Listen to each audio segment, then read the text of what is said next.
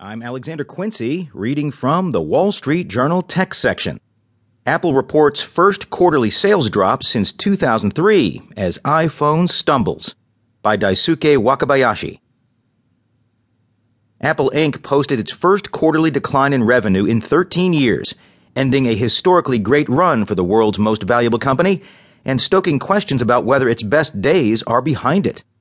The slowdown reflects the challenge facing Tim Cook,